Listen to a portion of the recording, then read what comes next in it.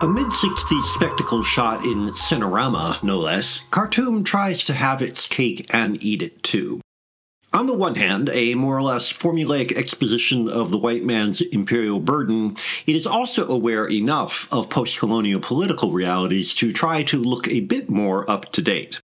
The necessary dodges are the most interesting thing about the film.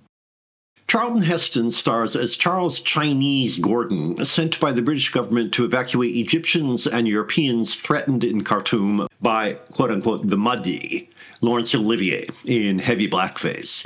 Convinced he is the instrument of Allah, destined to rule the world of Islam, the Mahdi is determined to take Khartoum at any cost.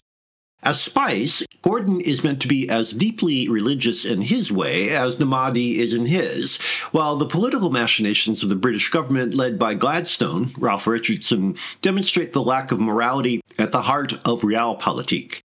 As a result, the question of what Europeans are doing there in the first place is front and center, with all the baggage that entails. In this revisionist approach to imperialism, the quote-unquote heroes are flawed, while the bad guys work from deep convictions, but putting it that way points to the inescapable problem. The basic situation is still swashbuckling outpost of empire adventure stuff in the service of a ludicrously simplified conflict.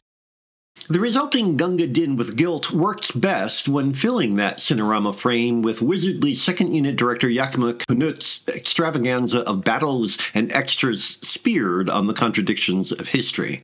The writers make Gordon jaundiced about his role, but fail to demonstrate why he accepts the responsibility for a task he knows is doomed. They dodge that question by asking it directly, only to give Gordon an answer as evasive as their strategy.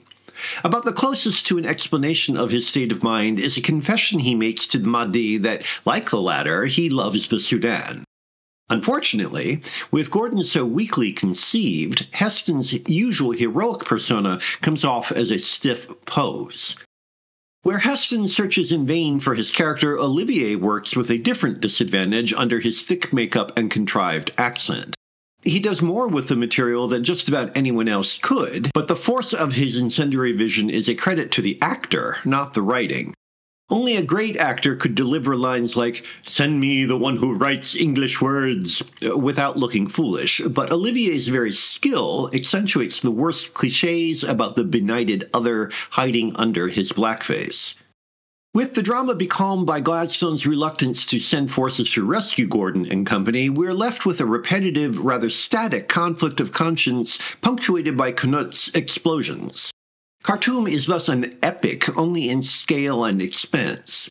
Making the antagonists mirror images of each other by some facile moral ambiguity, but at best the film gives us new cliches in old bottles.